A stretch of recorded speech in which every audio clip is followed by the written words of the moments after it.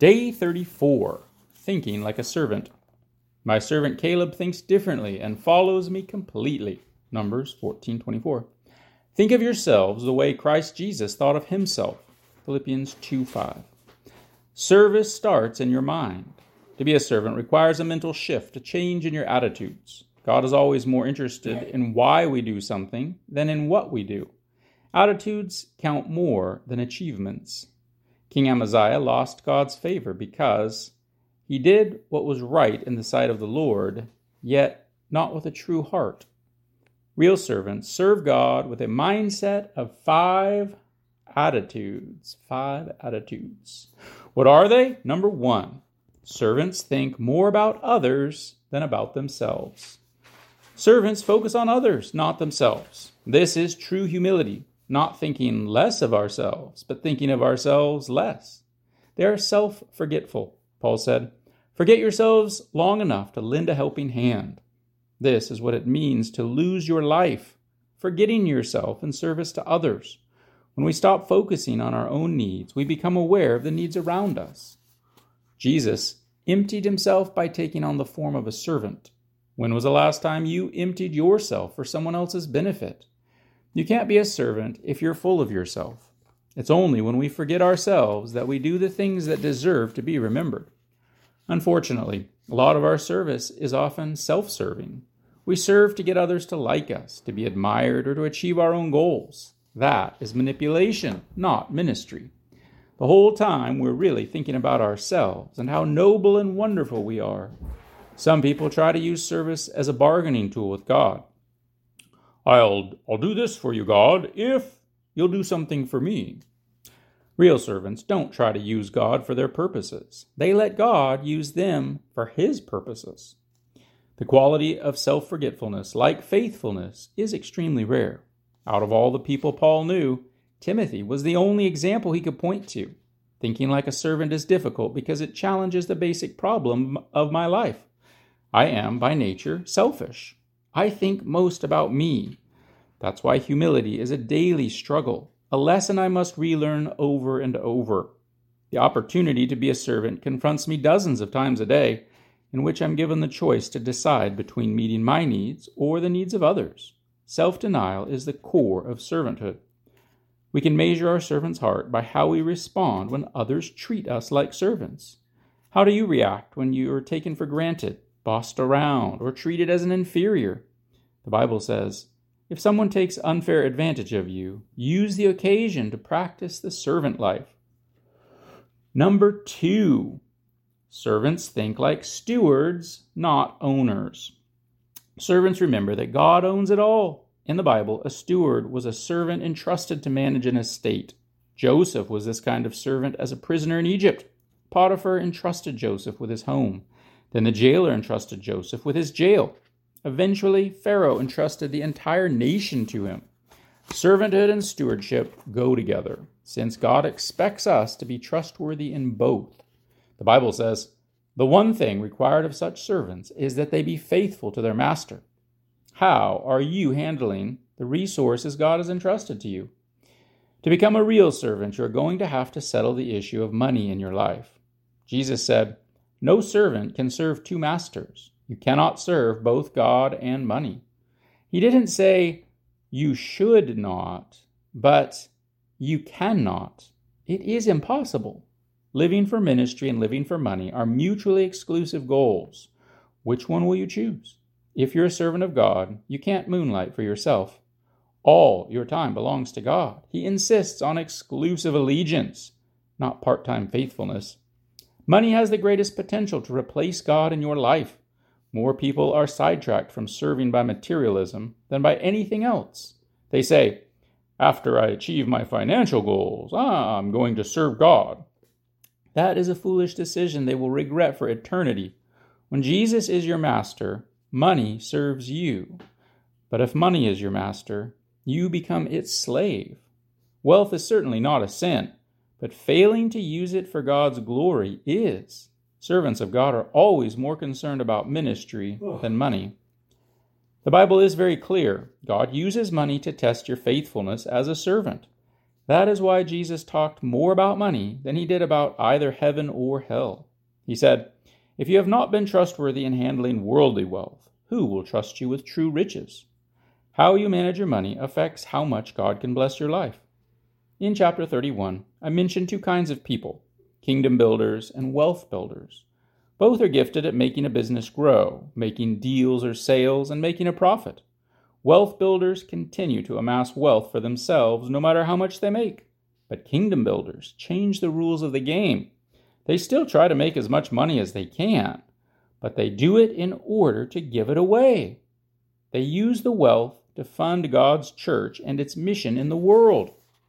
At Saddleback Church, we have a group of CEOs and business owners who are trying to make as much as they can so they can give as much as they can to further the kingdom of God.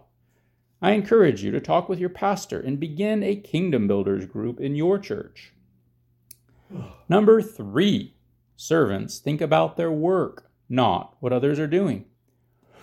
They don't compare, criticize, or compete with other servants or ministries. They're too busy doing the work God has given them. Competition between God's servants is illogical for many reasons. We are all on the same team. Our goal is to make God look good, not ourselves. We have been given different assignments, and we are all uniquely shaped. Paul said, "We will not compare ourselves with each other as if one of us were better and another worse. We have far more interesting things to do with our lives. Each of us is an original." There's no place for petty jealousy between servants. When you're busy serving, you don't have time to be critical. Any time spent criticizing others is time that could be spent ministering. When Martha complained to Jesus that Mary was not helping with the work, she lost her servant's heart. Real servants don't complain of unfairness, don't have pity parties, and don't resent those not serving.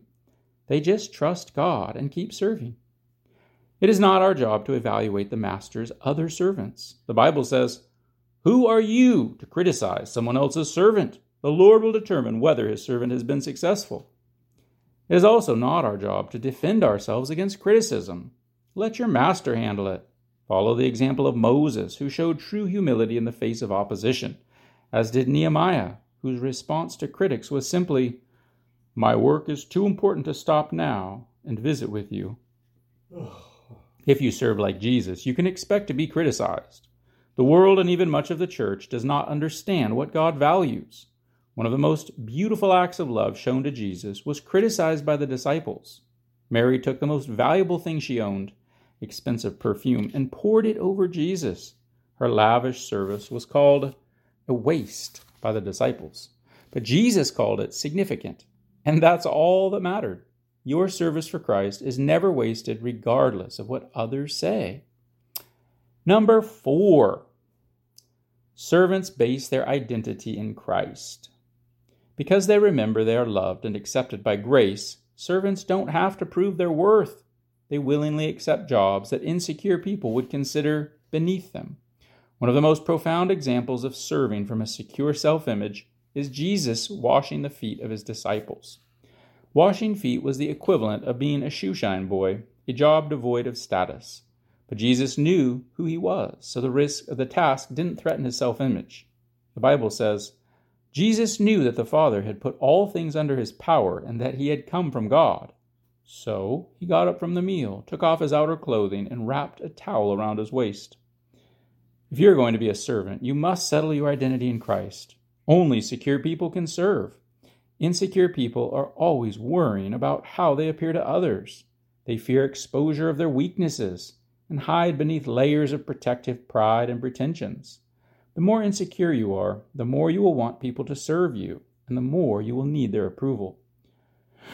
Henry Nouwen said, "In order to be of service to others, we have to die to them. That is, we have to give up measuring our meaning and value with the yardstick of others. Thus, we become free to be compassionate. When you base your worth and identity on your relationship to Christ, you are freed from the expectations of others, and that allows you to really serve them best." Servants don't need to cover their walls with plaques and awards to validate their work. They don't insist on being addressed by titles, and they don't wrap themselves in robes of superiority. Servants find status symbols unnecessary, and they don't measure their worth by their achievements. Paul said, "You may brag about yourself, but the only approval that counts is the Lord's approval." If anyone had the chance of a lifetime to flaunt his connections and name drop, it was James, the half-brother of Jesus. He had the credentials of growing up with Jesus as his brother. Yet, in introducing his letter, he simply referred to himself as a servant of God and of the Lord Jesus Christ. The closer you get to Jesus, the less you need to promote yourself. And finally, number 5, servants think of ministry as an opportunity, not an obligation. They enjoy helping people, meeting needs, and doing ministry. They serve the Lord with gladness. Why do they serve with gladness? Because they love the Lord. They're grateful for his grace. They know serving is the highest use of life, and they know God has promised a reward. Jesus promised, "The Father will honor and reward anyone who serves me." Paul said, "He will not forget how hard you have worked for him and how you have shown your love to him by caring for other Christians." Imagine what could happen if just 10% of all Christians in the world got serious about their role as real servants. Imagine all the good that could be done. Are you willing to be one of those people? It doesn't matter what your age is. God will use you if you will begin to act and think like a servant. Albert Schweitzer said, "The only really happy people are those who have learned how to serve." Day 34, thinking about my purpose. Point to ponder. To be a servant, I must think like a servant. Verse to remember, your attitude should be the same as that of Christ Jesus. Philippians 2:5. Question to consider. Am I usually more concerned about being served or finding ways to serve others?